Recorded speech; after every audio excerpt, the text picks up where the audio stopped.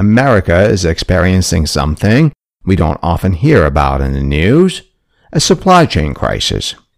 Did you know that a supply chain crisis will get worse before it gets better? This ominous prediction is based on something called phantom ordering.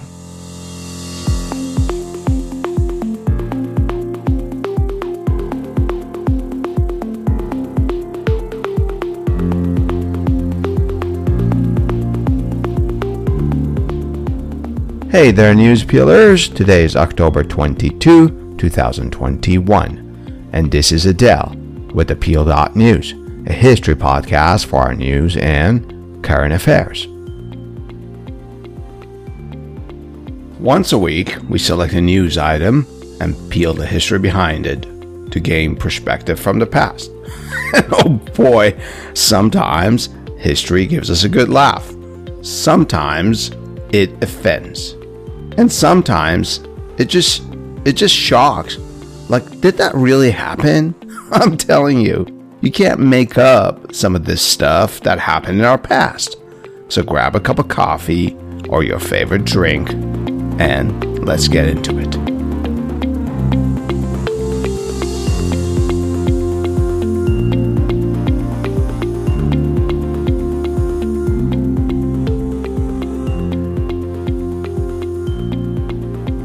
When was the last time you worried about America's supply chain? Seriously, did you think of our supply chain, say, 2 years ago, before COVID? Nah, that's the real answer, isn't it? Of course, back then, as in now, some in government and major industries did in fact question our over-reliance on foreign sources for vital supplies, such as computer chips, which are particularly important for our national security. And some politicians pushed this issue much further, suggesting that we should repatriate our supply chain, which presumably means no more manufacturing of American goods in China. But other than these examples, our supply chain was not a topic on the minds or lips of the general population. This year, however, in addition to the usual hustle and hurly-burly of Christmas shopping, we Americans will probably stress over whether or not that particular gift for that particular someone will even be available on time. The impact of current supply chain crisis, however, is much more comprehensive than just Christmas gifts. And don't get me wrong, Christmas toys are in fact important for our economy and for our sanity. But to better understand the far-reaching impact of supply chain and supply chain's history, we spoke with Mr. Yossi Sheffi, who is a professor at the Massachusetts Institute of Technology. Professor Sheffi is the director of the MIT Center for Transportation and Logistics and also the director of the MIT Supply Chain Management Program. He has written many books, including a 2020 book titled The New Abnormal: Reshaping Business and Supply Chain Strategy Beyond COVID-19, and a 2021 book that was published just this week titled A Shot in the Arm: How Science, Engineering, and Supply Chains Converge to Vaccinate the World. Professor Sheffi has advised many governments and leading manufacturing, retail, and distribution enterprises, and he has also founded and co-founded 5 successful companies. Links to Professor Sheffi's academic homepage, which lists his research and provides information for his many publications, projects, and awards, is provided in the detailed caption of this episode. So stay with me as Professor Sheffi and I peel the history behind this news. This podcast is available on all your favorite podcast platforms, including Spotify, Google, and Apple. And if you're listening to us on Apple, please write us a review. And don't keep it to yourself. Tell a friend about the Peel.News podcast.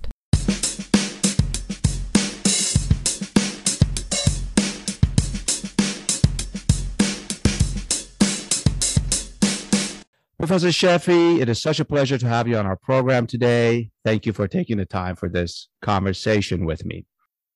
You know, in our daily lives, we Americans hardly ever think of supply chain. You order a product, it arrives, or you just physically go to a store and you buy it, right? But now suddenly supply chain is big news. And even our president talked about it last week, sir. So I have many questions, obviously, to ask you. That's the purpose of this podcast. But before we do that, I want to get its definition out of the way. What is supply chain? I assume that it's more than trains and trucks and transportation that's so obvious to us ordinary people, right? Well, I'm also an ordinary person. I've been studying supply chain for many decades. I mean, to us lay people, not experts such as yourself, sir. Point taken. I've been studying supply chain for decades. And, the big change is, of course, that until January, till 2019, basically, or December 2019, people used to ask my wife, what's your husband doing at MIT? And she used to say he's doing research on supply chain. And they say, what is that? Exactly. Yeah. A few weeks ago, my wife went to Whole Foods where she does the shopping, and several items were not there. So she asked the 16-year-old clerk, what's going on? He said, we have supply chain problems. So that's kind of where we went. From nobody knowing what it is to everybody feeling the pain. Exactly. So let me explain. Supply chain include the whole, by the way, it's not the right term. It's a simplifying term called supply chain because it's really supply networks. So supply networks, that's the better term. It's the more accurate term, but we use supply chain in order to explain what it is. So when you build a product, let's say an automobile, there's the company that built the automobile basically on the assembly plant. Only they put a kit together like Lego. But there are parts. It's made of parts that are made by suppliers. Those suppliers have their own suppliers. And so somebody makes carburetors, and the carburetors need spark plugs. And the spark plugs have metal parts and plastic parts and other parts. And those come from some mine. So there's a whole chain, if you want, of people behind companies, behind companies who actually involved in making a product. Think about it, they start in one of two places. They either start in the agricultural field or in a mine. That's your product. If it's food or, it starts in agriculture. If it's a product, it starts in the mine.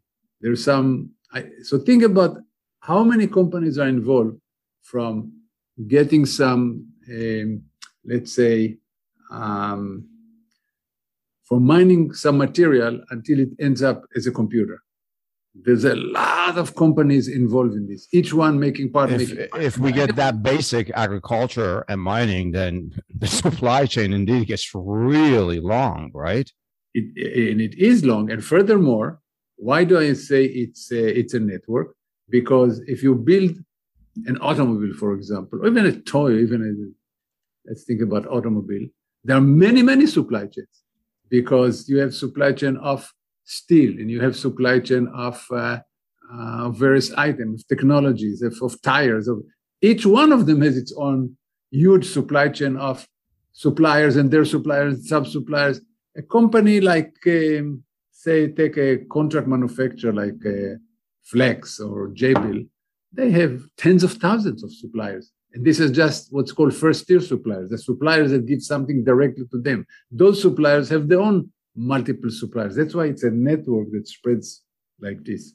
So I deduce from what you just shared with me that it seems like you prefer the term networks over chain when it comes to supply chain versus supply network, because it seems to have a non-linear character to it, right? It's not so much it's non-linear. Non-linear mathematically is a little different term. It has think about it as a tree structure. Tree structure. Okay. Suppliers and their suppliers. However, if you follow each one of these strands of the tree, it's a chain. So because suppliers, but each one of them, each product have actually multiple suppliers, not one. But if you follow just specific items, you can get from the computer on your desk to the mine that makes one part of one product. This is But anyway, this is the thing we never think about, right? Of course, let me just say that when you talk about the trucks and the trains and the airplanes and the warehouses, this is the connection, the connective tissue. These are the things that move from one supplier to another supplier. But the basic supply chain comprises of multiple companies, each make product for the next one in the chain. So it's a combination of pairs of supplier and a buyer seller move along the supply chain.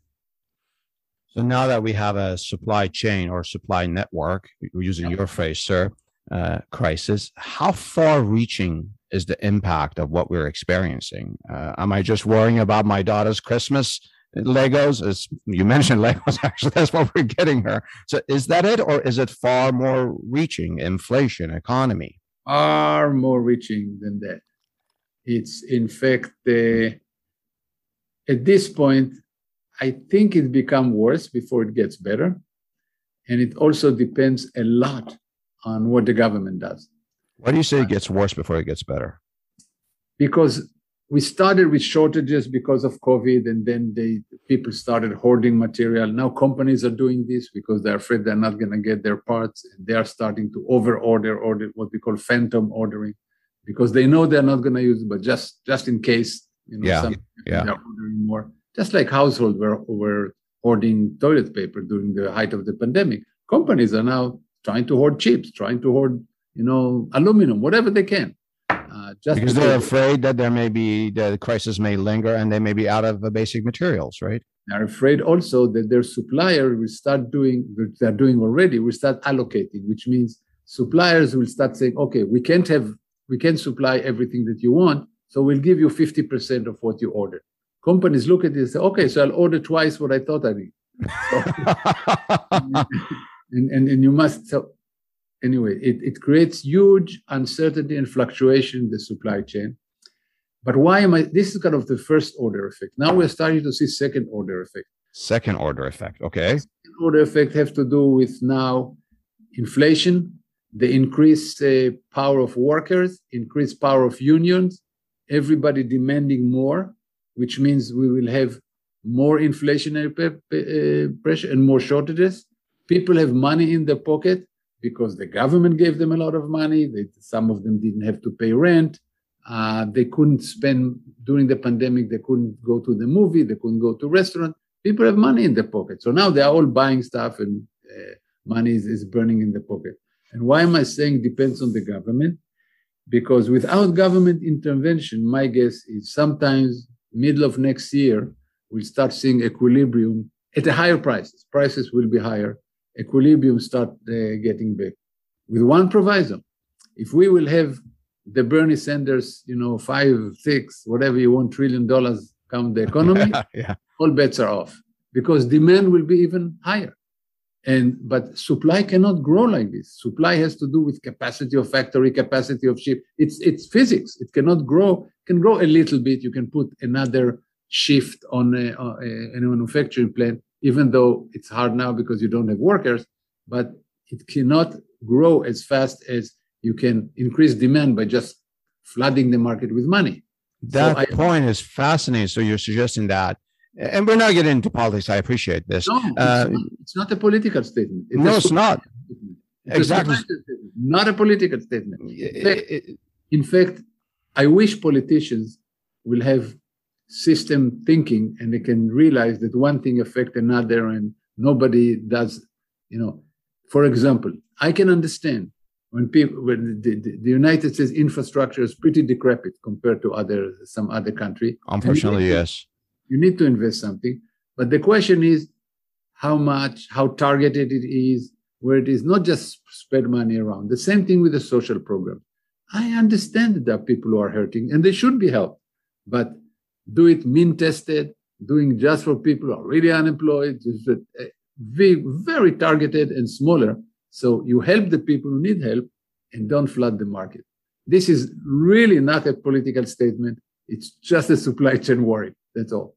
No, I appreciate that. I 100% agree.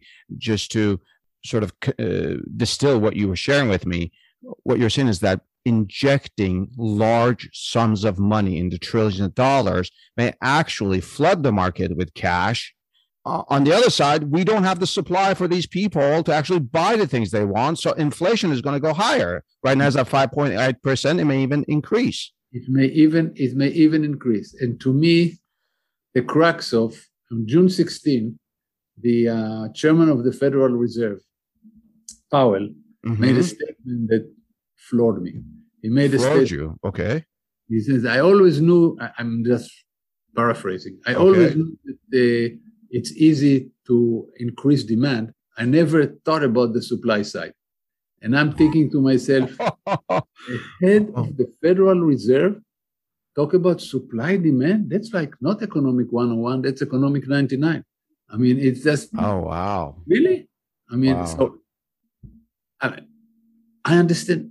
The problem is we have a government by pressure group and interest group. So everybody looking at what they want to do, the government trying to respond, but not understand that you cannot respond in one area. For example, let me give you one quick example. Please do. You look at Newport Beach, or you look at somewhere in Southern California. Place. You look on the hill and you see all these ships and say, what the hell is going on? Well, the trick is, even now that they start working 24/7, it's not going to solve the problem because you don't have enough trucks. Why don't you have enough trucks? Because you live in Southern California. You know that the California Environmental Board, whatever it's called, won a lawsuit, and the port can have trucks that are only less than 5 years old. So immediately you got all the small truckers who could not afford new truck out of the equation. That's one. California has another rule that by 2030, all the trucks that go into the port have to be electric. Guess what it does? All the current truckers are not going to invest in new truck until 2030 because they don't want to be stuck with trucks that are not allowed to do the work. So you have limited amount of trucks right now. There's a lack of investment. And I understand that people want to breathe nice air. So do I. But politicians have to start understanding that there's no free lunch, that you have to do some kind of balance. And I'm all for environmental law. But of course. If people would be asked, environmental law or Amazon that deliver in 2 weeks instead of 1 day? What would your answer be? 1 day. But for sure. Or higher prices of everything. But people are not presented. People think it's only that you can have your cake and eat it too. Okay, we'll get all this regulation and it will be great. We'll have cleaner. And the air, by the way, did become cleaner. It's not that it didn't work. It worked. But but it has unintended consequences. It's unintended consequences, exactly. So at least, and this I wrote about in several books in the past, the government should have a rule, should have the ability in case of an emergency to discount a lot of existing routes. For example, change the hours of service time. The truckers can drive more than so many hours. You mean government can do that by fiat? Yes, by executive order. They can do many of these things by executive order. Now, I don't know about environmental law in California because, look, I'm not a political analysis major. I don't know the difference between what the state allowed to do with the feds. But I think in case of emergency, the feds can, overrule anything. They probably can. Maybe if I have the pleasure of doing another episode with you, maybe we bring in a constitutional law professor from Harvard. That would be a very good conversation. Professor Sheffi, have you been contacted by any governments when they do this? How much do they have you been contacted by the federal government currently for the current crisis? Yes, I'm sitting on several meeting group and advisory board that try to deal with the current crisis. I should say that I love everybody. The nice people try to do the right thing, but and many of them are economists. And I try to explain. Are economists. Economists. Yeah. And economists, of course, have their place in the world. But this is not a big macroeconomics issue. This is come down to the port and look at the details. Look at the details of the contract between the the longshoremen and the terminal. Look at the rail contract. Look at the warehouse. Look at what's going on in the nitty-gritty detail, because that's where the problems are. We don't need thinkers. We don't need doers that go and get some empirical information, right? Absolutely. And to be fair here, the Biden administration is concerned about it, of course, for political reasons. Of course, yeah. They're petrified that people will not have stuff for Christmas, and the prices are going up, and they're afraid that inflation will start. Inflation, by the way, if you look at the history of inflation, is done by expectation. If people expect inflation, inflation happens, because they're starting to spend more and more because they're afraid the money will be worth less in the future. So they're spending more and more, and in fact, feeding inflation. We see it now. That's what's happening as we speak. Go buy your house before it goes even higher, the price. Exactly. Buy a car before it goes even higher. Exactly. We just bought a car, I know. Before it goes even higher. So people are doing this, and it feeds the whole inflation expectation. It does. I was very surprised 6 months ago when Powell said that inflation is transitory. Now they're changing the tune. They really are. Yeah, they're saying that maybe it's not. Professor Sheffi, why don't we take a short break and then talk about your new book that happens to be highly relevant to our topic today?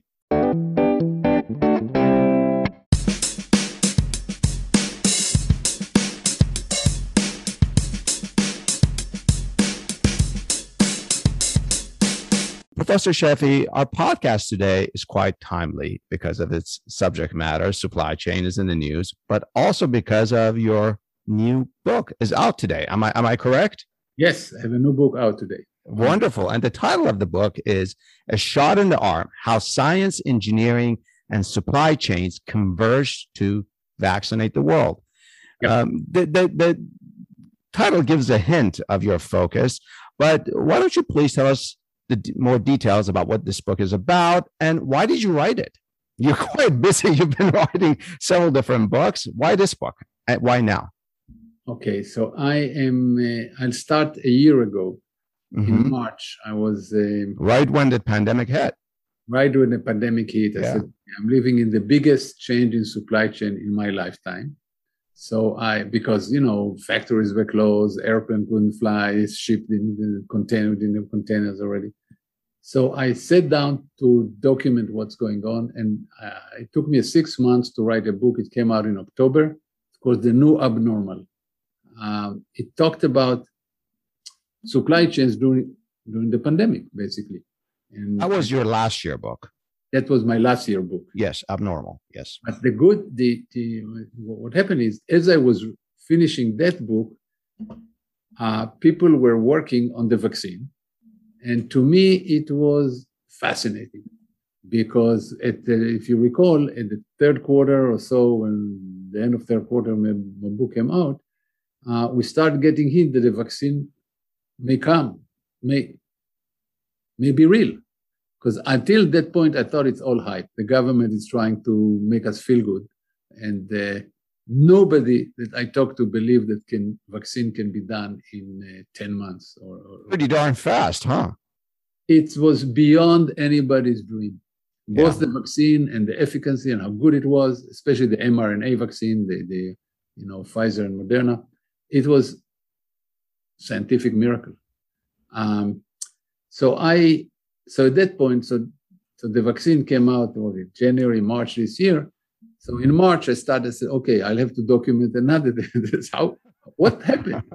To me, it was fascinating because I got to speak to some of the scientists, the Nobel laureates who developed the original science that led to these vaccines. People like Phil Sharp at MIT, who was a Nobel. Oh, that's so exciting. People like Bob Langer, who's 40-some companies started in this business. People like Kathy Carico, who is the vice president at the German company that works with Pfizer, BioNTech. BioNTech, yes, yeah. It's a German company that actually developed the vaccine. Pfizer is just making it and distributed it, but they did the science. And everybody says she is the next Nobel laureate in this area. I got to talk to a lot of people. I got to talk to Moderna. The Moderna plant is behind my office. So I could get some people from Moderna to talk to me. But it was just interesting. I've got, people from Johnson & Johnson, which I know. So for me, it was, first of all, interesting. I learned about the science. It's not my area. Biochemistry and microbiology is not my area. But I learned a lot. A crash course here. Crash course, which is the whole chapter 1 of the book, is a crash course. What are the vaccine and why was it so difficult? And what's the science that led to it?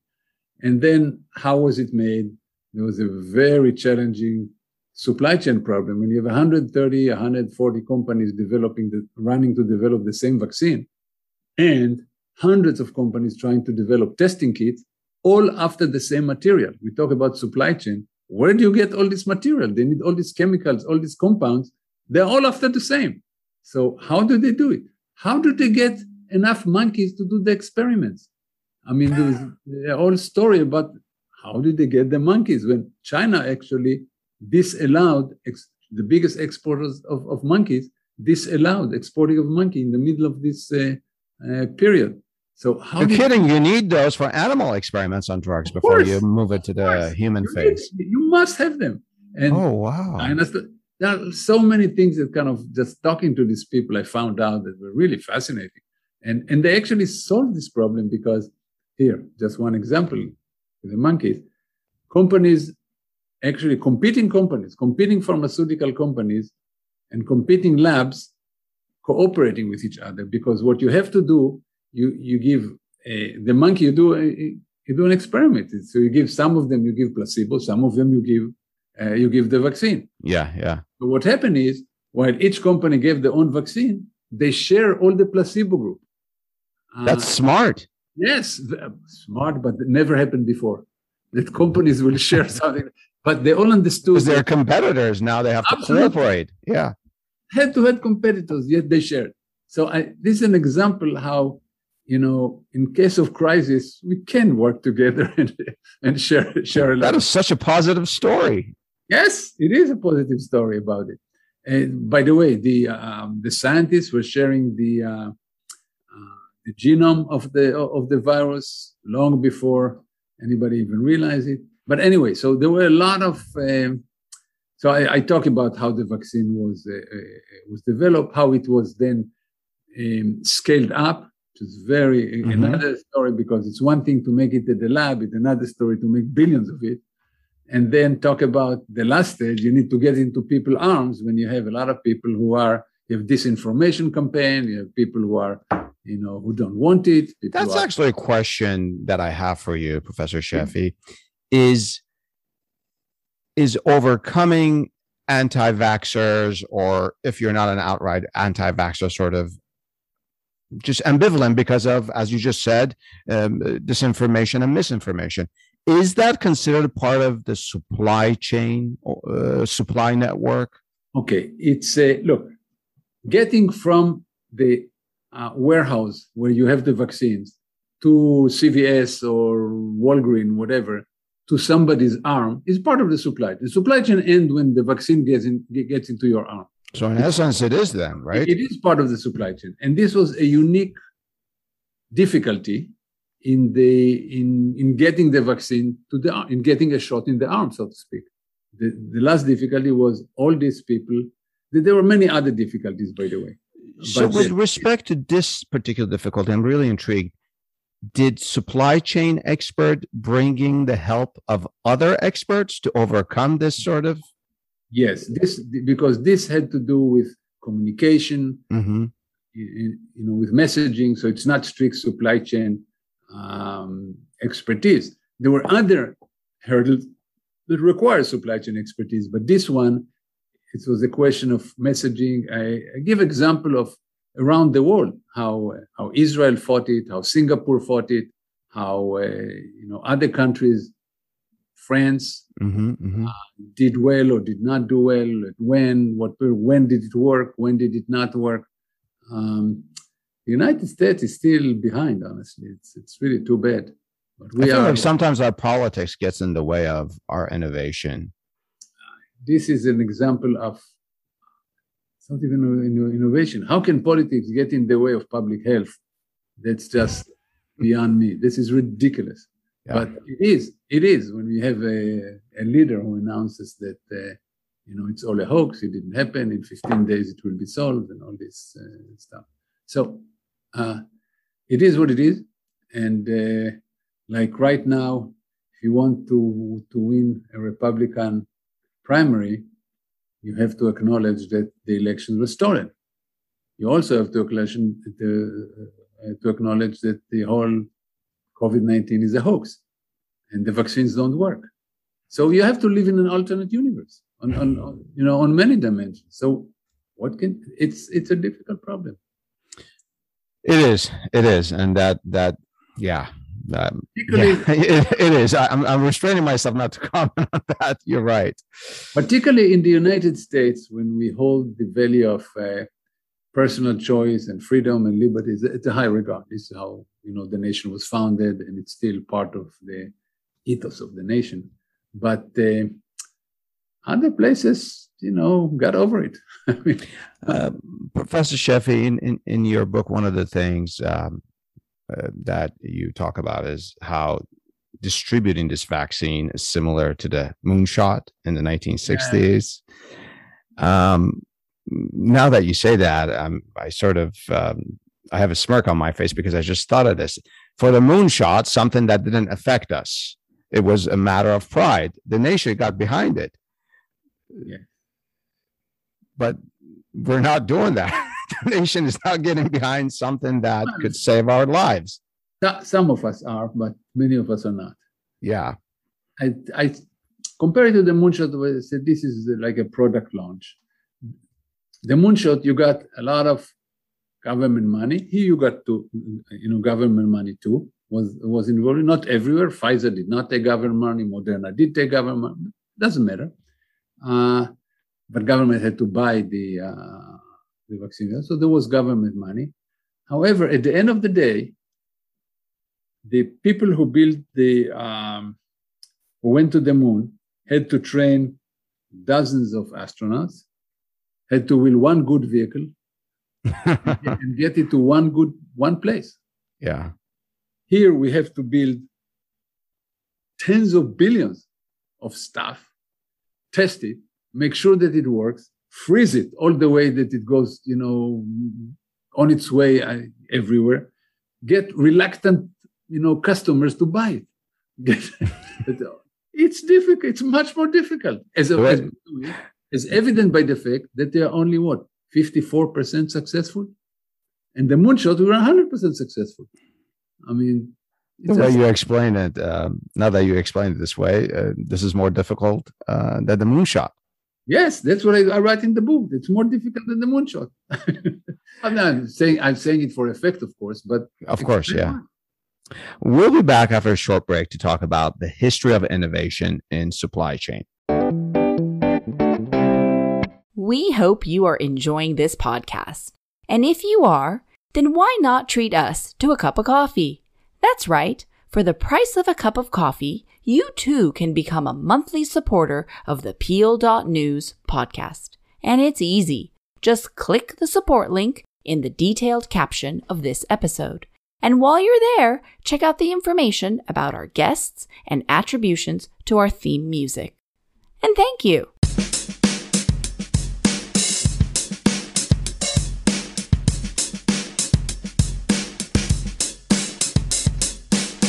Professor Sheffi, how old is the modern concept of supply chain? I say modern because we've always had some sort of supply network and ships and what have you. But at some point, supply chain acquires its own experts and professionals and experts such as yourself, right?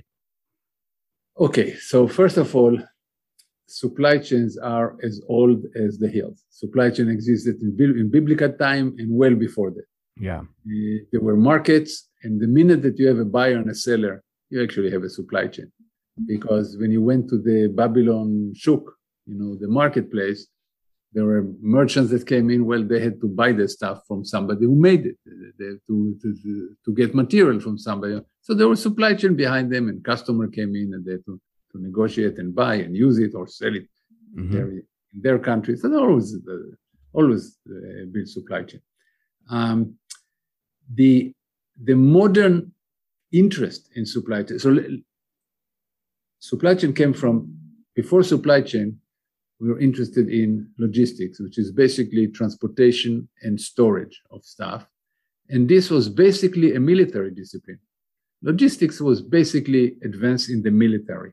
It's the Romans were, knew logistics very well. They built, if you look at how they conquered England, it went all the way up. You look along the Rhine, and every few miles, you see the ruins of a warehouse, actually, that used to store food. Warehouse?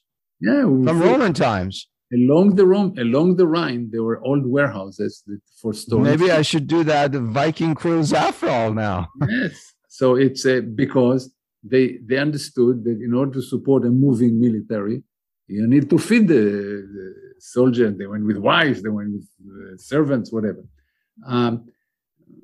Napoleon lost and the Germans lost the war against the Russians because they cannot supply the troops. Yeah. So this was always a military discipline. And anybody who studied the history of World War II knows the minute that the US entered the war was over. The Germans didn't realize it, even the Brits didn't realize it, but the might of the production of the United States was unprecedented. The fact that the Liberty ship were coming, once a day.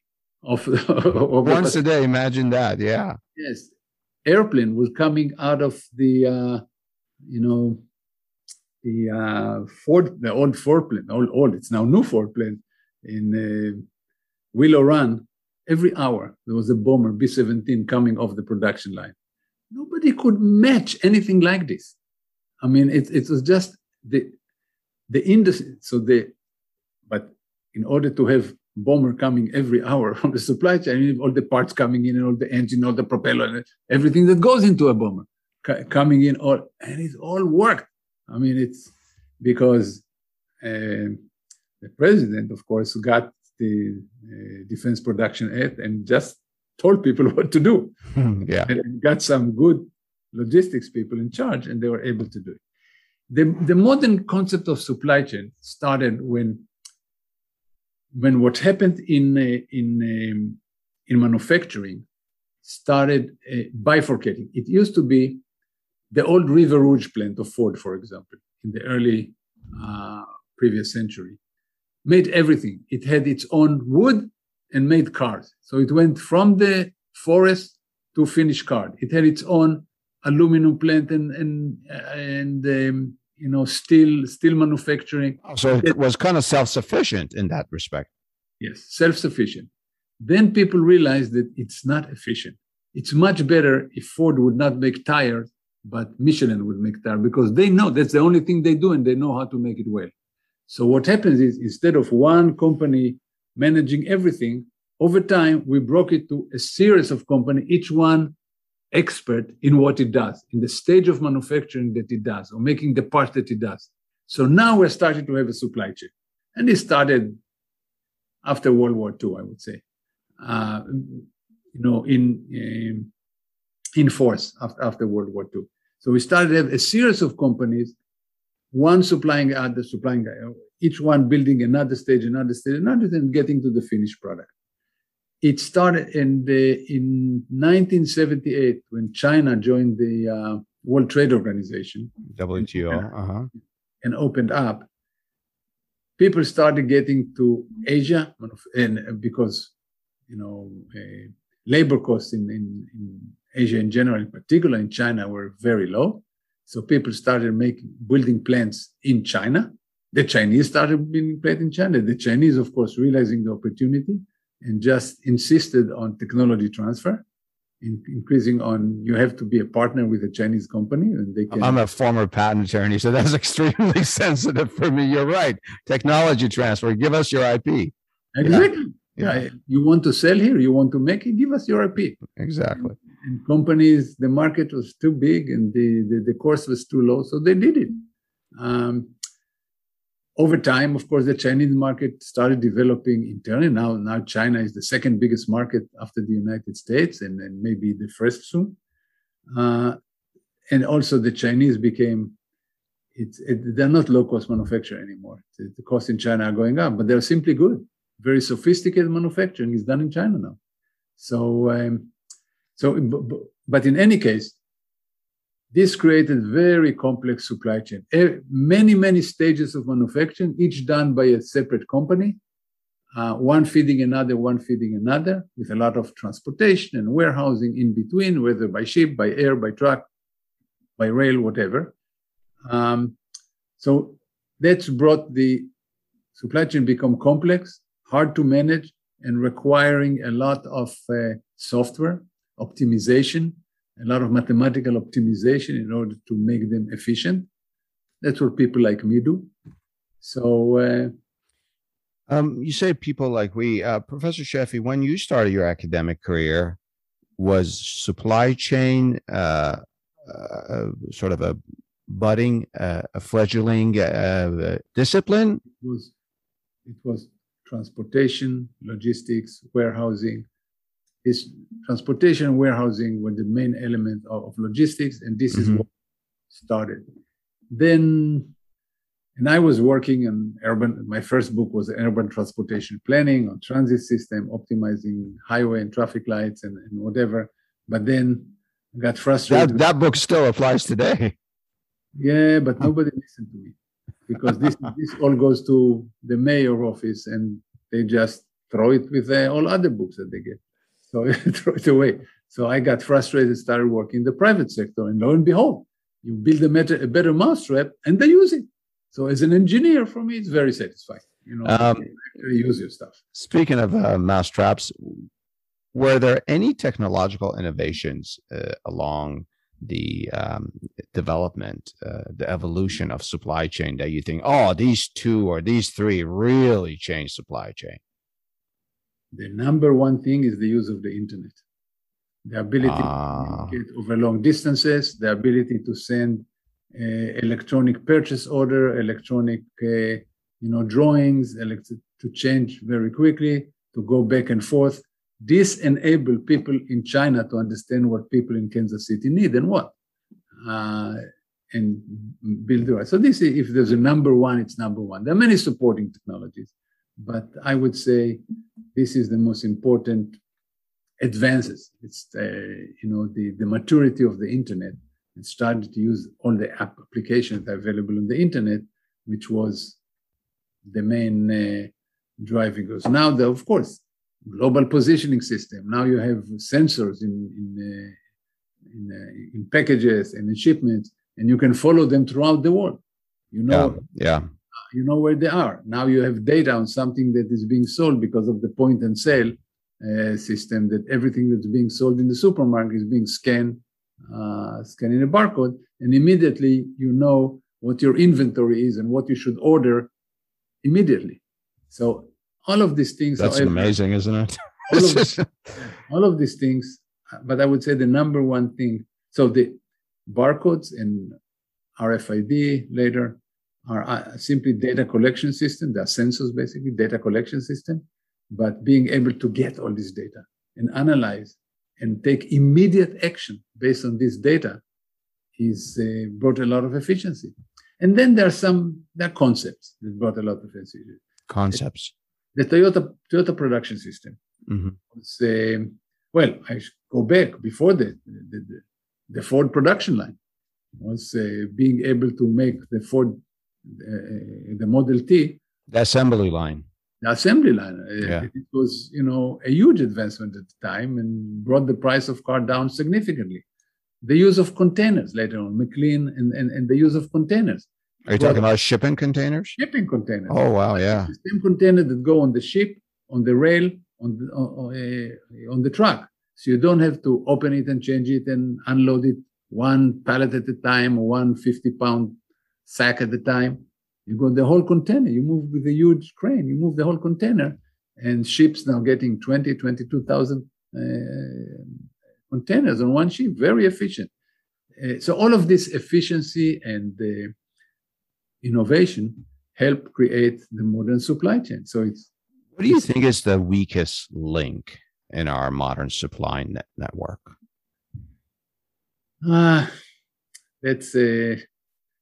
That's a loaded question, and I'll tell you why. That's a loaded question. I'll tell you why. Because by and large, I think that until now, until this year, supply chain actually did not fail. Supply chain had a lot of problems, a lot of hurdles. Until this year, it did not fail. I would argue that they did not. In fact, even during the pandemic, supply chains worked unbelievably well. Let me give you one example, the food supply chain. Can you imagine this whole huge supply chain? Millions of people involved, millions of companies involved in it, in all stages. And from one day to the next, all restaurants are closed, all universities are closed, all industrial parks are closed. That's half the food. Yeah.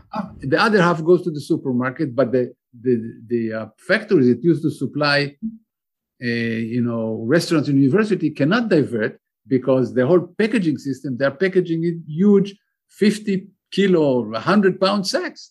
That's not what sells in the supermarket. They have to package it in small packages with all the nutrition information. Exactly. That's not how families buy it, consume it. They don't have the machinery for this. Yet, in the height of the pandemic, nobody went hungry. Sometimes, and the newspaper made a big deal out of it. Oh my God, we don't have meat, we don't have eggs, we don't have this, we don't have that. We never ran out of food. You're right. Think about this. What an amazing achievement.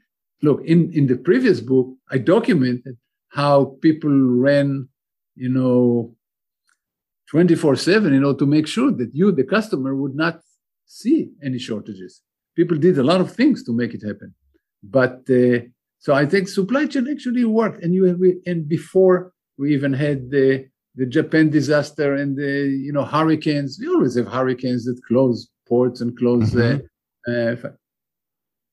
By and large, the consumer doesn't feel it. Or ship gets stuck in the Suez Canal. So what? It's really no big deal until now, because what's happening now is starting compounding effect, as I said. Compounding effect as in caused by our demand? Yes. The demand goes to the roof. Supply cannot pick up. Companies and people get concerned. They start over-ordering. They make the situation worse. We have problem with workers. They start demanding more salary. Some of them just decide to stay home. The big resignation waves make the situation worse. Expectation of inflation now will make the situation worse. So we now have feedback loops that feed on each other and make the situation worse. And this is unprecedented in peacetime. Unprecedented in peacetime. Professor Sheffi, I thought I asked a very simple question, but you're right. And now that you explained it, it's actually pretty complex. It is loaded. Complex. Yeah. Why don't we take a short break here? Stay with me and Professor Sheffi as we get into the perspective.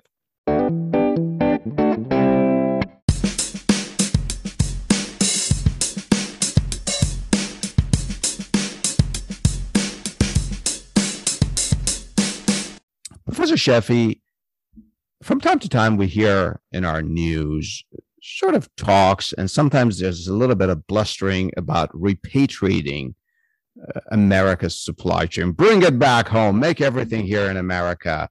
I'm trying to mimic him. I'm not making fun of him. One, does that make a difference? And two, I guess my second question should be my first question. Is that even possible? Can you make everything in America and make us like a self-sufficient supply network company? The answer is no. with an exclamation mark. Yeah.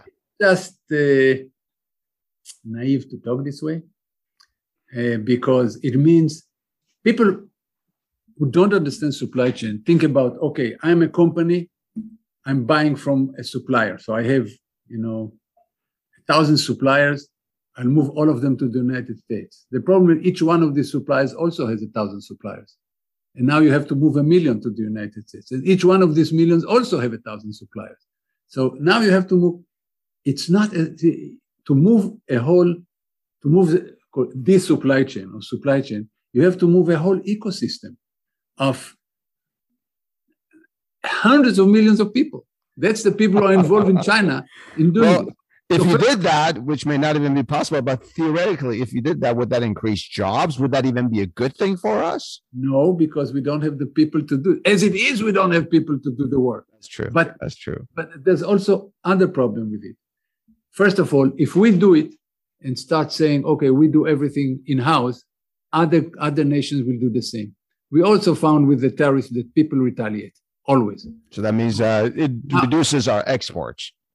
Of course. Yeah. Everybody will do it, which means it reduces our markets and everybody else's markets, because we will say, buy American, it's made in America, buy American. So the Brit will say, buy British, and the German will say, buy German, of course, and the Canadian will say, buy Canadian. They will say it. So what happens is everybody gets a smaller market. Economies of scale takes a hit, costs go up, innovation now suffers because you have less competition, so less need to innovate. It's bad on all accounts. It's bad. It's bad because it's not bad. It's devastating. It's a disaster. It's devastating on all accounts. It's an idea that should never have come. Now, let me, however, take the answer is really should be more nuanced because there are elements that involve with national security. So we have to think about we need chips. We need chips for our fighter jets and drones and satellites microwaves and cell phones. Yeah, but I'm talking about even the military. Yeah. And we cannot assume that in case we'll get a real tiff with China, they'll keep supplying us with everything that we need. Or they will. Why would they if we're in a war with them, right? Or that they will let Taiwan. Taiwan Semiconductor Company is the largest chip manufacturer in the world. Yeah. It's not going to be hard for China to bomb Taiwan. Yeah. I mean, they may do it anyway, but it's just for the fun of it. But it's so we cannot. So there are elements, but in order to do it, we have to have so many things. Here, we come back to the environmental issue. We need rare earth material. China is supplying 90% of the world rare earth material. Yeah. Do you realize that the United States has as much rare earth material in the ground as China has? But our environmental law don't allow us to mine it because it's really dirty to mine this stuff. So we're not mining it. So, okay. So we live in a pristine environment and we may be ruled by China. So it's, that's what I'm saying. Think about all the implications. You don't allow mining of rare earth minerals, and now the F-35 will have to have Chinese chips in it, which who knows what they put in it. But it's not tenable. So there are some elements that are national security. Certain elements of medical supplies need to have, but it's not just the factory in the United States. This is meaningless. You need all the suppliers in the United States, the raw material in the United States. You need the entire supply chain in the United States. So this is a massive, massive endeavor. And by the way, most of the talk this way is to getting out of China, getting out, there's one thing the Democrat and Republican agree on is they all hate China. So, they also all hate Facebook. But aside from this, they all hate China. So it's another element. Companies cannot leave China. China is the second largest market in the world and maybe soon to be the first. And they're becoming more and more nationalistic. If you want to sell in China, you have to build in China. So companies will have to still build in China. So it's not an easy solution. And by the way, let me add the last thing. The one thing that really, I have lots of friends in Mexico, and it could have been Mexico's finest hour if AMLO, if the president, would have been normal. But he is... he seems to be very sort of left-leaning socialistic. Am I characterizing? He's about 200 miles left of Stalin. So it's... oh, boy. He's socialistic. He does not believe in business. He wants to nationalize major industries. He's nuts. Because, why am I saying this? That's what people don't see. This could be the opportunity for Mexico. Mexico has lots of workers, lots of raw materials, lots of proximity to us, proximity to the United States and Canada. Raw material, yeah. It would have been within 5 years, they could have get themselves to a European level. But because of this leftist policies and the continuous threat to nationalize industries, that people don't want to invest in Mexico. Can you blame them, invest in something, and next thing you know, it's going nowhere because government is involved? I don't blame them. I'm just saying it's my heart is aching. I have lots of friends in Mexico. We're all talking about it all the time. That Mexico is losing unbelievable opportunity. It's a missed opportunity. I'm so glad you shared that. That's a great point. Do you think there's any? Do you think we can find a silver lining in this supply network crisis? Maybe a country like Mexico stepping up, or I don't know, something. Yes. Well, let me talk about the silver lining in the pandemic in general, and my last book, the Abnormal, the new a shot in the arm. I'm sorry. Yes. So let me talk. First of all, during the pandemic, one thing became very common, and this is virtual healthcare, being able to see a doctor virtually. Mm-hmm. To me, it's a game changer as far as the developing world, because the fact that a sick person in Botswana can see the best doctor in Massachusetts General Hospital, which is one of the best in the world, is a game changer. And the fact that technology was developed before, though, right? I know, but it became commonplace. It became now. Yes, everybody knows about it. Yes, the technology was before that, but now they do it on Zoom. Who ever heard about Zoom before the pandemic? Now, let me tell you another thing that has to do with the development of the vaccine, which is in my last book. I believe that the development of vaccine shows us, which is as the title of my book, that science, engineering, supply chain can work together to tackle other global problems. So let me give one example about global warming, right? Global warming and the pandemic have a lot in common. They're both global. The fact that Southern California is changing its environmental law is meaningless as far as the planet is concerned. It's not going to affect the planet as long as India is building coal fire plant, once a week. It's meaningless. The pandemic is the same. If we are vaccinating just the United States and not vaccinating, Africa and every other country, we're not going to get rid of the pandemic. We have to vaccinate the world, or at least get to herd immunity for the world. Another thing is that customers are not willing to participate. What do I mean by this?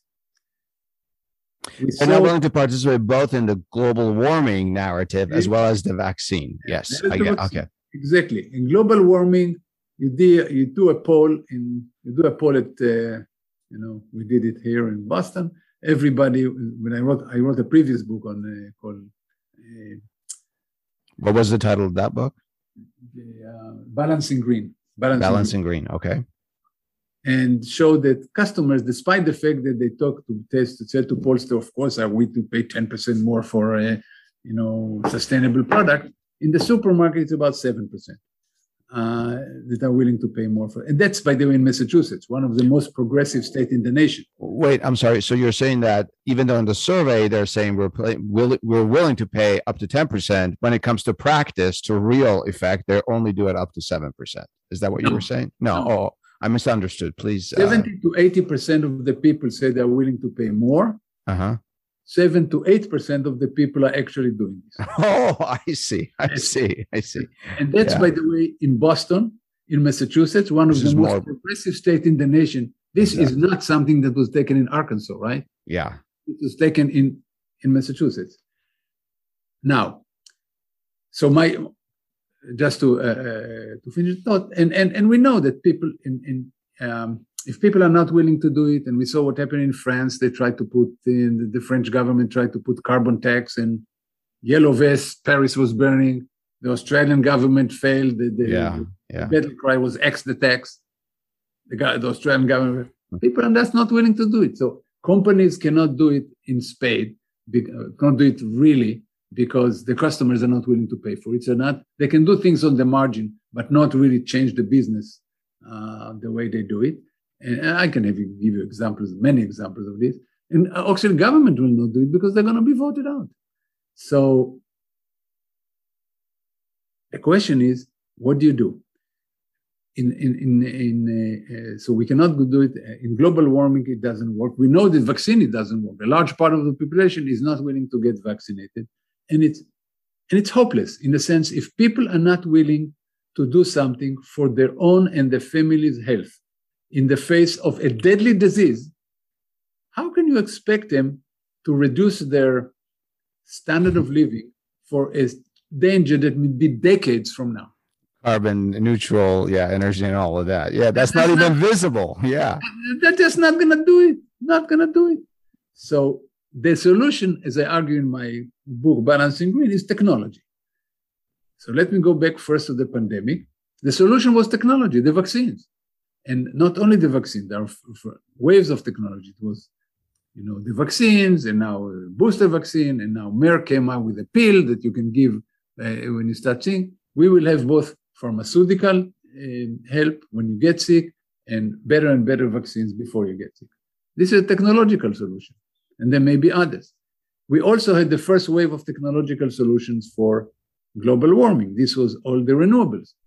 There were about 17% of the energy in the United States is made by renewables. But renewables are limited. You can only, the sun doesn't always shine and the wind doesn't always blow and people don't like them in their backyard. They take a lot of land.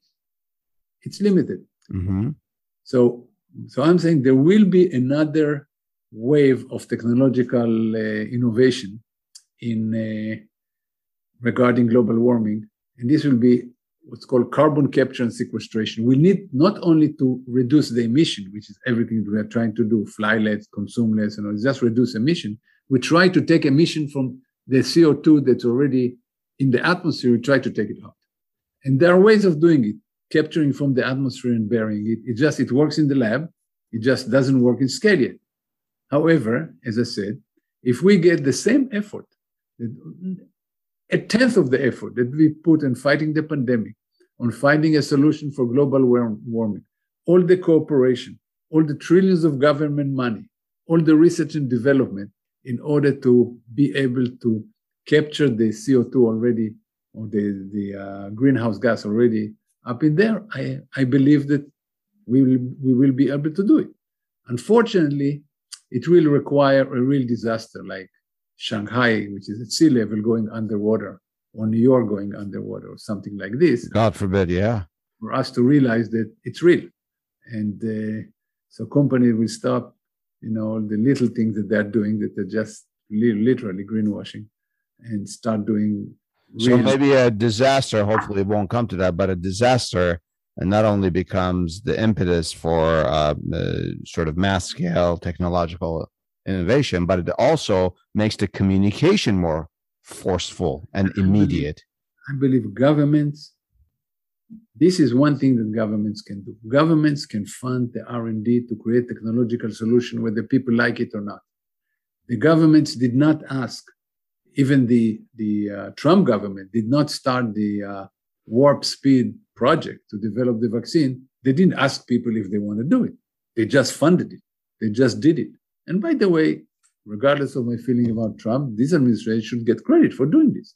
Yeah, they did. They funded this development, and it did come out in warp speed. So good for them. So we need to do a similar effort by multiple governments, the EU, the United States, maybe China, China is doing a lot of stuff now, trying to reduce its emissions, develop a technology or set of technologies that will help take carbon out from the atmosphere. Because one last point, we have large part, 2/3 of the world are still living on less than $5 a day. Guess what? They want to have air conditioning. They want to have cars. They want to eat meat. They want all the things that we have. So more carbon emission is still coming.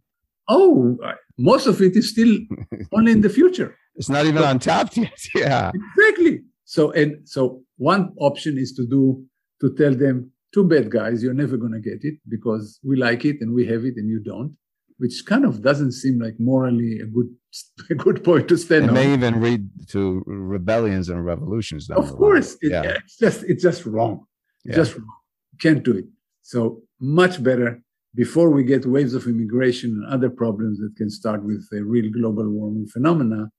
Start investing in technology that can reduce the carbon already in the air. And they exist. Professor Sheffi, in closing,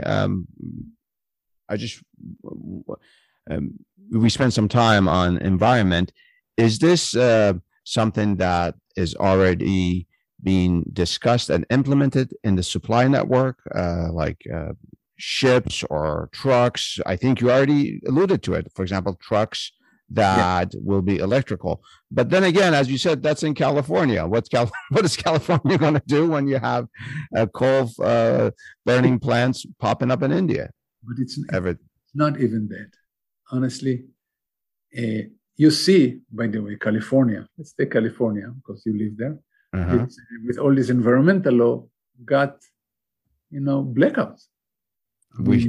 How long people are going to stand for this? It is basically sore subject. Yes, you're right. No, it's basically a reduction in the standard of living in the name of environmental law.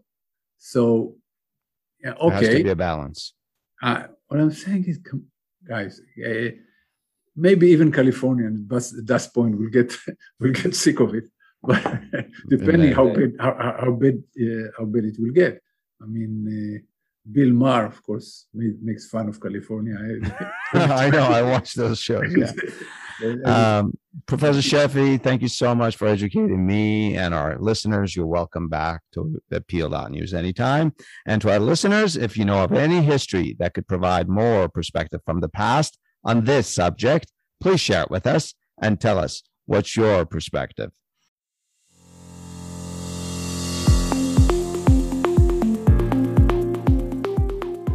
The opinions and statements of our guests are their own.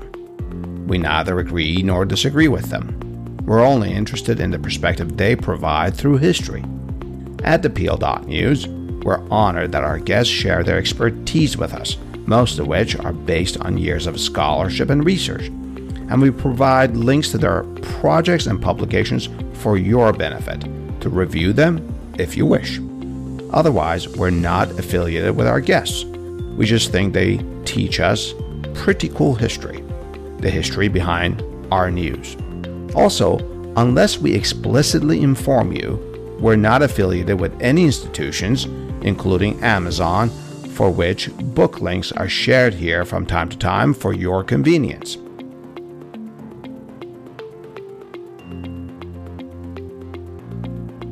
Finally, as a reminder, we don't do news here at the Peel.News. We peel the news for the history behind it. And our mission is not to provide a complete account and analysis of the past, rather is to highlight some issues and incidents in our history that may poke and prod your discerning minds into seeking some perspective for our current events. And if you disagree with our take on history, well then, it means we've succeeded in getting you to think about the history behind news. And of course, share your thoughts with me by leaving comments about this episode on our Instagram page at the Peel.News. I love to hear from you. I love to learn from you.